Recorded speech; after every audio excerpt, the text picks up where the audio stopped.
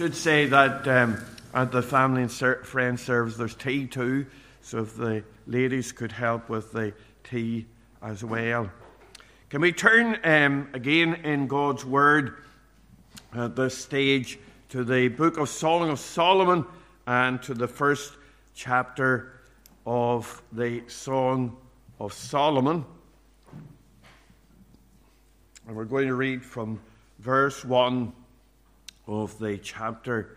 Song of Solomon, chapter 1, and beginning our reading at verse 1.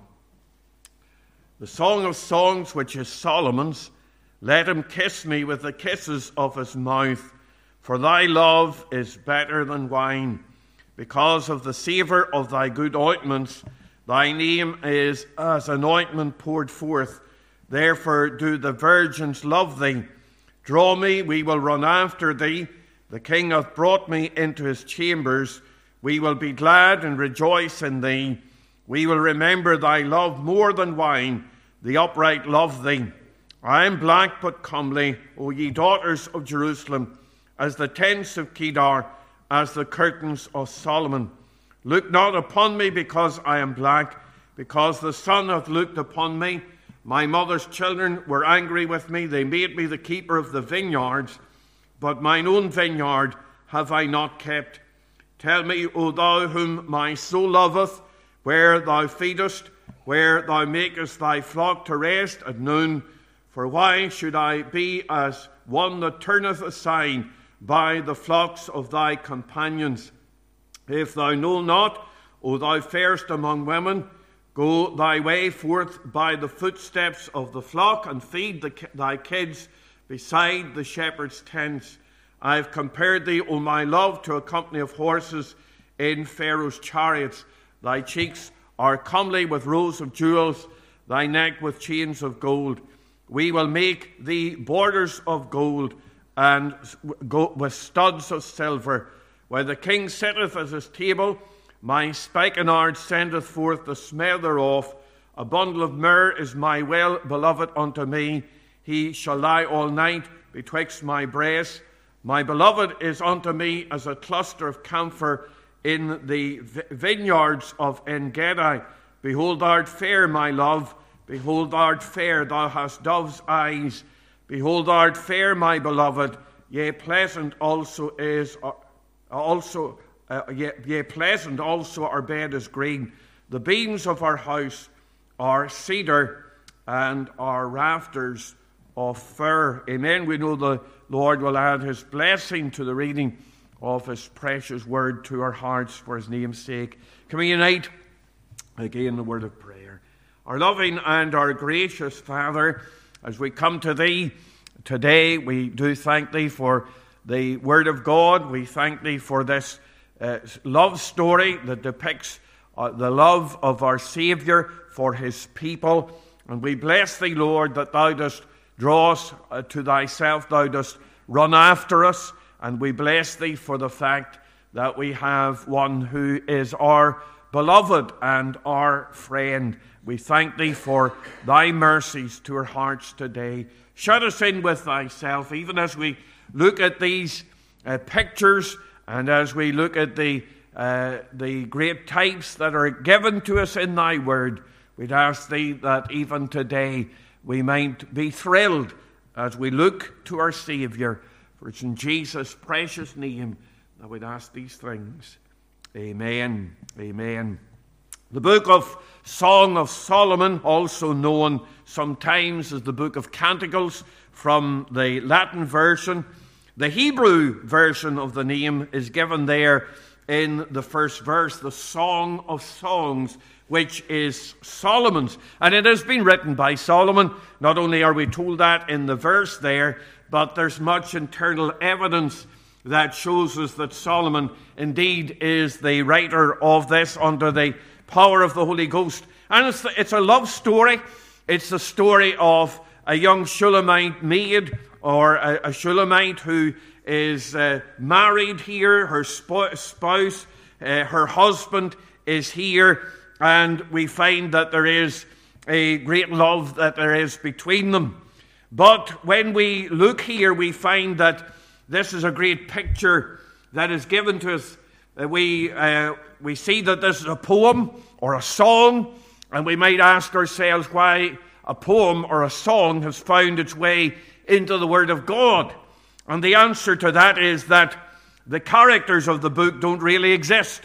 The book is an allegory. It is a picture to us of the great love that our Savior has for us, the relationship between Jesus Christ and his people, which is often in the Bible spoken of as the relationship between a bride and her bridegroom. And so we find that there are wonderful pictures of the relationship between Christ and his people. And it is one of the images that we have in the book that I want to take today. We read here in the verse 6, "Look unto me, not upon me, because I am black, because the sun hath looked upon me. My mother's children were angry with me. They made me the keeper of the vineyards, but mine own vineyard have I not kept." And it's the latter part of that verse that I want us to think about here. In the direct context, where it speaks about her not keeping her own vineyard, she's really speaking about her appearance. She's really speaking about her complexion. She's been out in the sun, and she says, "I'm black." She has been tanned by the sun. And in those days, and actually right up until recently, paleness was really the most beautiful thing. It's only in our own day where you go out and get a tan, and that makes you beautiful, if it's possible. But we find that in those days, where you had a tan, it was indication that you're out in the open air working. And she says, "Well, I've been out in the vineyards, I've been keeping the vineyards of others, but my own vineyard have I not kept." And here is this woman. She is from the tribe of Dan, and she has been there, and she's been in the vineyards, and we find that she has not kept her own vineyard. She has not been looking after herself. And we think of those in our day and generation, and really what the lesson is beware of the barrenness of a busy life. You know, we can be out in other people's vineyards, and we can be working, and we can be laboring here and there, and we're not looking after ourselves, and we're not looking after our own hearts, and we're not looking after our own spiritual welfare. And the question that comes to us today as we think about this portion of Scripture is, have we been neglecting our own vineyard? Have we been neglecting our own hearts? Have we been looking after and busy about other things, and we haven't thought about the welfare of our souls? And that's the challenge that comes as we look at this portion of Scripture. Here's a woman, this Shulamite, and she has to admit, and she has to say, "They've made me the keeper of the vineyards, but mine own vineyard have I not kept." And I want us just to take those words today as a challenge to our hearts and to our souls. And there are a number of things in those words that I want you to see. First of all, you notice the responsibility that we have. It says, "They have made me the keeper of the vineyards." So this lady, this woman, this Shulamite, had been given a duty, a responsibility. She had been put in the place where she had been made keeper of the vineyard. And we, as God's people today, have our duty and responsibility. We are keepers of the Lord's vineyards. In his wonderful grace, he has saved us and washed us in his own precious blood. And we have a sphere of service. Now, some have a sphere of service in one way, and others have a different way of working and maybe a different responsibility. And we have been given different talents. But nevertheless, each one of us have a responsibility as keepers of the Lord's vineyard. Now, as you look at her as the keeper of the vineyard, I want you to see the pressure that she's facing. She says, "They made me." and she's referring to her siblings here, they made me the keeper of the vineyards. And the speaker has been made, she has been compelled. She says that they were angry with her and made her the keeper of the vineyard. So there's a sort of an untoward sense in which she had been made the keeper of the vineyard. Now, there's no untoward sense with the Lord, but we also have been made keeper of the vineyard. You think of how the Lord has chosen us.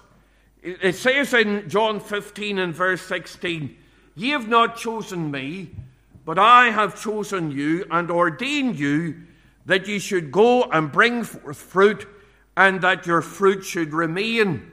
So we have to obey that call. We have been given a responsibility. Not that the Lord's angry with us. He's given us a privilege. He's given us an honor of being put into the vineyard of his labor. And we think of what Paul said, "For the love of Christ constraineth us, because we thus judge that if one died for all, then we're all dead." And he says the love of Christ is what makes him. He's constrained by the love of God to go into the vineyard. But the Shulamite bride here says, "They made me," and as I say, in the context, she's speaking about her brethren. She's speaking about her siblings here. "They made me." She says, "My mother's children were angry with me. They made me the keeper of the vineyard." And it seems as if the siblings of this poor girl weren't willing to share with her in the keeping of the vineyard. Her siblings weren't helping her. You'll notice that there are vineyards, plural, so there's a number of vineyards that she is given the responsibility of, but she seems to be doing it alone. She seems to be doing it on her own here. And you know, oftentimes when we think about the work of the Lord, there are few that are involved. In a lot of congregations, and probably not in our own congregation, but nevertheless, it is often said about congregations that 20% of the people do 80% of the work. That's the norm. Maybe not in our own congregation, there are a lot of people that are involved. But you will find that a small number of people do a big proportion of the work and the labor. There are those that are involved in the Sunday school, those that are involved in the children's meeting, the junior youth, and the session, the committee. In our own congregation, I suppose that's a lot of people. But nevertheless, I think that we can see the point is maybe still true, that a smaller proportion of the people do a greater proportion of the work. And we can see how that this girl, she had been left to do the labor, and because she was doing it on her own, she was busy. Because there was nobody else to help her, she was unusually busy, and others had left her to do the work. In 1 Corinthians chapter 12, the Apostle Paul says that the body of Christ doesn't consist of one member, but many. And Peter makes it more explicit in 1 Peter 4 and 10. He says, "As every man hath received the gift, even so minister the same one to another, as good stewards of the manifold grace of God." And a well-organized church, and a church that is functioning right, is one where every member will serve, where every member will be involved, where every member will take a part and will be seeking to win the lost for the Lord Jesus Christ and do what they can, even in a practical way, or maybe in presenting the message of Christ in different ways. We will all be involved in seeking, so that there are not those that are left to do the big bulk, and they are overrun, and they have no time to themselves. And we find that this is what happened here with this Shulamite. Her brethren, her siblings, had left her to be the keeper of the vineyards, and so she was so busy. She was so busy that she wasn't keeping her own vineyard. We'll come to that in a wee minute. But not only do we see the pressure of the responsibility, but look at the particulars of the responsibility. The focus here, she's a keeper of vineyards. Now, the vineyard would have been a very common thing in the East in that day. It's not a bit wonder that the vineyard is used as a picture, but it is a picture here. And you will find that in the Word of God, the picture or the type of the vineyard is very often used for the people of God and for the work of God. For example, in Isaiah chapter 5, we read the picture of the people of God, and it says, "Now will I sing to my well-beloved a song of my beloved, touching his vineyard." And then it makes it explicit in verse 7. It says, "For the vineyard of the Lord of hosts is the house of Israel, and the men of Judah his pleasant plant." And in his song of the vineyard, Isaiah recalls God's relationship to his people. He says of this vineyard that they're bringing forth wild grapes, or they are bringing forth sour grapes, and they are going to be punished. God's going to send in the Assyrian army in order to punish them and to make the vineyard ruin. But you can see the picture there. The vineyard is God's people, Israel and Judah, in that day. Psalm 80, verse 15, again makes the same analogy. "The vineyard which thy right hand hath planted, and the branch that thou madest strong for thyself." And in verse 8 of Psalm 80, God describes his people as a vine out of Egypt. So again, you can see that the vineyard is the people of God. In the New Testament, we have Matthew 21, where the Lord again speaks the parable, and it's a clear allegory. The landowner is God, the vineyard is Israel, God's special people, and so on. And then we think of John chapter 15. "I am the true vine, and my Father is the husbandman. Every branch in me that beareth not fruit, he taketh away. And every branch that beareth fruit, he purgeth it, that it may bring forth more fruit." So the picture is clear now that the vineyard is God's people, whether in the Old Testament or in the New Testament, because we are the Lord is the vine, and we are the branches. We are part of the vine, which is the church. And so God has his vineyard. And what are we? We are keepers of the vineyard. He has appointed us to be keepers of his vineyard, to look after his church, to look after the things of God, to present the gospel, to be planters in the vineyard. We are to be those that seek to plant the seed of the word of God. And we are to guard the vineyard, to make sure that nothing that will enter in, that the enemy doesn't come in, seek to steal away the plants or to ruin the vineyard or to bring anything in that is untoward. And God has placed his ministers and his elders in particular as keepers of the vineyard. And we have that responsibility, and that prime responsibility. But it's not just the minister and the elders. It's the Sunday school teachers and the children's meetings workers and the youth workers and the Christian school teachers, or whatever it may be. We are in the vineyard of the Lord, and we are working, we're tending the vines, and we're seeking to do what we can. But it's more than that too, because there are Christian families and mothers and fathers, and we're keepers of the vineyard. And we have to bring up our children or grandchildren or whatever it may be, and we have to teach them in the things of God. You're keepers in the domestic sphere as well. And we can think of so many other things. If God has placed you in an office, you're a keeper in the office. If God has placed you as a preacher, then you're his keeper in the pulpit. If God has commissioned you to go out and work on the farm, then you are a keeper on the farm. Whatever it may be, God has commissioned you, wherever you may be, to minister his word, and to do so in such a way as God will be uplifted and glorified. We are all laborers in the vineyard that God has placed us in. So we notice something of the particulars of our responsibility. But one more thing just before we move on, and that's the problem of our responsibility. Because to keep a vineyard, and the children of Israel would have known this, was an onerous thing. And you think of the rocky land that Israel is. They would have had to go and they would have had to dig out rocks, and they would have had to lay the soil, and then they would have had to plant the vines, and they would have to make sure that they were kept.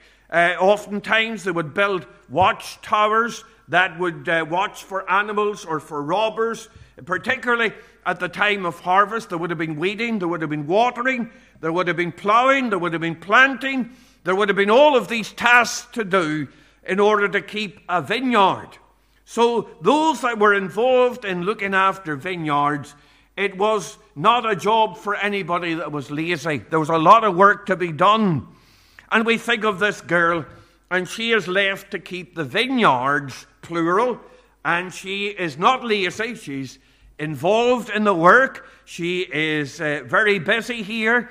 She has a lot to be done, and she can't leave the vineyard, because in the few hours that she might leave it, the thieves may enter in. So this is a constant 24-hour-a-day job that she's involved in.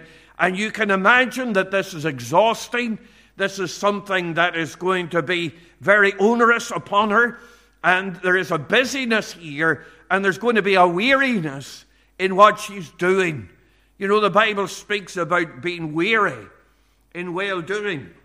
And I'm sure that there are many times when we as God's people have felt weary in well-doing.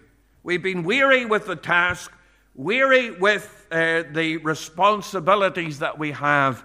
It's not easy being a children's worker or a Sunday school teacher, getting lessons every week and making sure that everything's arranged and that there are people on the bus, and even in looking after the church building, making sure that the grass is cut and the heating's on, whatever it is. And at times maybe you've become weary in well-doing. And that's the picture of this girl here. She's all of these vineyards, and maybe there's that sense of weariness that enters in. But not only do I want you to see the responsibility that we have, but look at the rest that we face. She says here, they have made me the keeper of the vineyards. But here's the risk. My own vineyard have I not kept. How very easy it is to serve the Lord zealously. How easy it is to be in the midst of the work and neglect the personal need of our own heart. Maybe in the midst of looking after others and doing all the things that we need to do, we have forgotten about ourselves, forgotten about the inner life, the personal communion with the Lord himself, the study of his word, spending time in the place of prayer. How easy it is for the shoemaker's boy to be the poorest shod, and for the tailor's son to wear the shabbiest clothes. And that has been the case down through the ages. Very often you see where you go into the plumber's house and the plumbing's not right because he hasn't had time to look after his own part of the vineyard. And how sadly it is to be out spreading the unsearchable riches of Christ and proclaiming the word of God, and for our own personal walk with God to suffer. How possible it is to be in the children's work, in the Sunday school, in the committee, in the session, in the pulpit, and to become cold, to grow cold. We read in Titus 2:10, Paul says, not purloining, but showing all good fidelity, that they may adorn the doctrine of God our Savior in all things. Now he's speaking about adorning, putting on the doctrine of God. In other words, going out and being, and not only showing it or proclaiming it, but that it's part of you, that it's in your heart, that it is what you are. And we can't lift up others above the level that we ourselves are at. And if we neglect our spiritual life it is going to cause all sorts of problems. And I want you to see the realization she comes to. She had a sudden realization here. My own vineyard. My own vineyard. Somehow, in the midst of all of her labor, she's looking after the vineyards. Suddenly she spies her own vineyard. And she recognized that the weeds have come. And that the briars have begun to grow. And she's taken a breather. And she's just had a wee look and a glimpse at her own vineyard. And she sees what's happening. And you know, sometimes it's good just to take a time to sit back and to see what is happening in our own hearts. George Muller of Bristol ran many orphanages in his day in the 19th century in Bristol, and he never asked for money. He always prayed it in. But he said that his first and most important duty of the day was to get his own soul happy in the Lord. And you know, we think of the world like the sea lapping against the ship, seeking to get any crack through which it can enter in and submerge the ship. And the answer to the constant pressure of the world is to make sure that we have the blessing of God's seal upon us, that God has sealed us in. And maybe the last time we looked at our own spiritual condition, everything was fine. Everything looks good shape. And it's been a long time since we took stock and sat back. And maybe today, as we sit back and think about our own heart, we have to say, like the Shulamite here, mine own vineyard have I not kept. Maybe our own personal, private life, maybe it's covered in weeds. Maybe it has been left in abeyance. Maybe it has become something that we have not been keeping up, and the briars and the weeds have entered in. But not only do I want you to see the realization she comes to, but look at the reason she fails. What is it? Is it that she's deliberately gone out to sow weeds in her vineyard? Is it that she has suddenly decided to tumble down the wall that the thieves and the foxes can enter in? Has she been experimenting with rewilding her soul or letting the weeds grow? No, it's none of those things. Just neglect. Just neglect. She has, with the needful, she has pushed out the most important thing in her life. We think of Mary, who sat at Jesus' feet. You remember how Martha, her sister, got mad because she wasn't helping her with all of the busyness. And she said to the Lord, Lord, dost thou not care that my sister hath left me to serve alone? Better, therefore, that she help me. But you remember what the Lord said. It says, and Jesus answered and said unto her, Martha, Martha, thou art careful and troubled about many things, but one thing is needful, and Mary hath chosen that good part which shall not be taken from her. There was nothing wrong with what Mary was doing. She was laboring, she was busying herself with providing for the Lord. But the problem was that she had left aside the most needful thing, and that was to hear Christ, to be in his presence. And you know, we are so busy today, and we're so filled with many things that we push out the needful. The Lord says many times, be still and know that I am God. He says, now therefore stand still, that I may reason with you before the Lord. Isn't there that time that we need to have to stand still and see where we're going and what we are doing? But there's one more thing I want you to see here. Is the responsibility that we have and the risk that we face. But then I want you to notice the remedy that we apply. If we have not kept our vineyard, what do we need to do?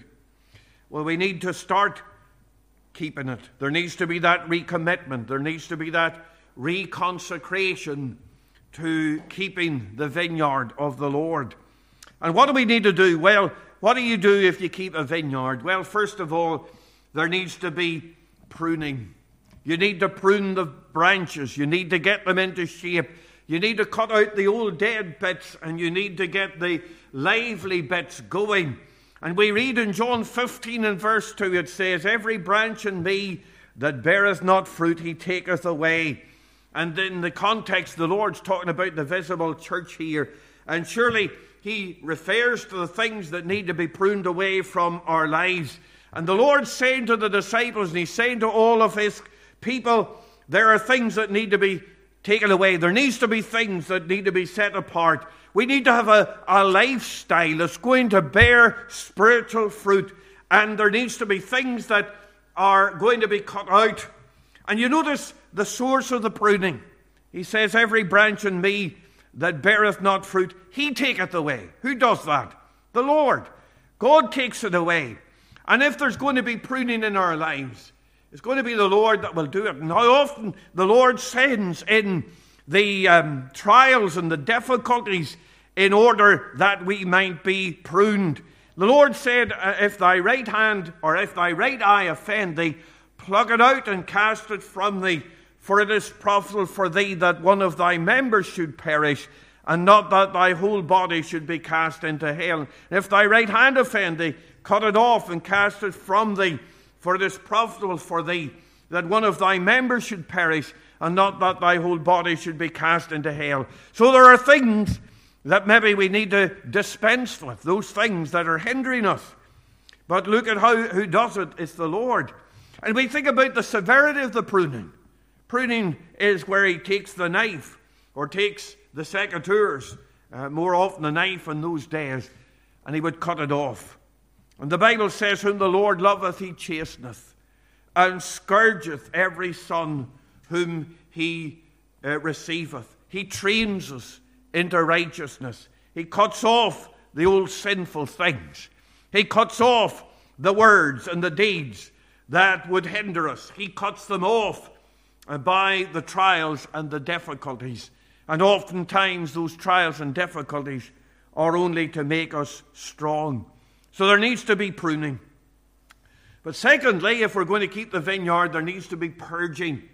In John 15 and 2 he says, "And every branch that beareth fruit, he purgeth it, that it may bring forth more fruit." And the word purge there just means to cleanse.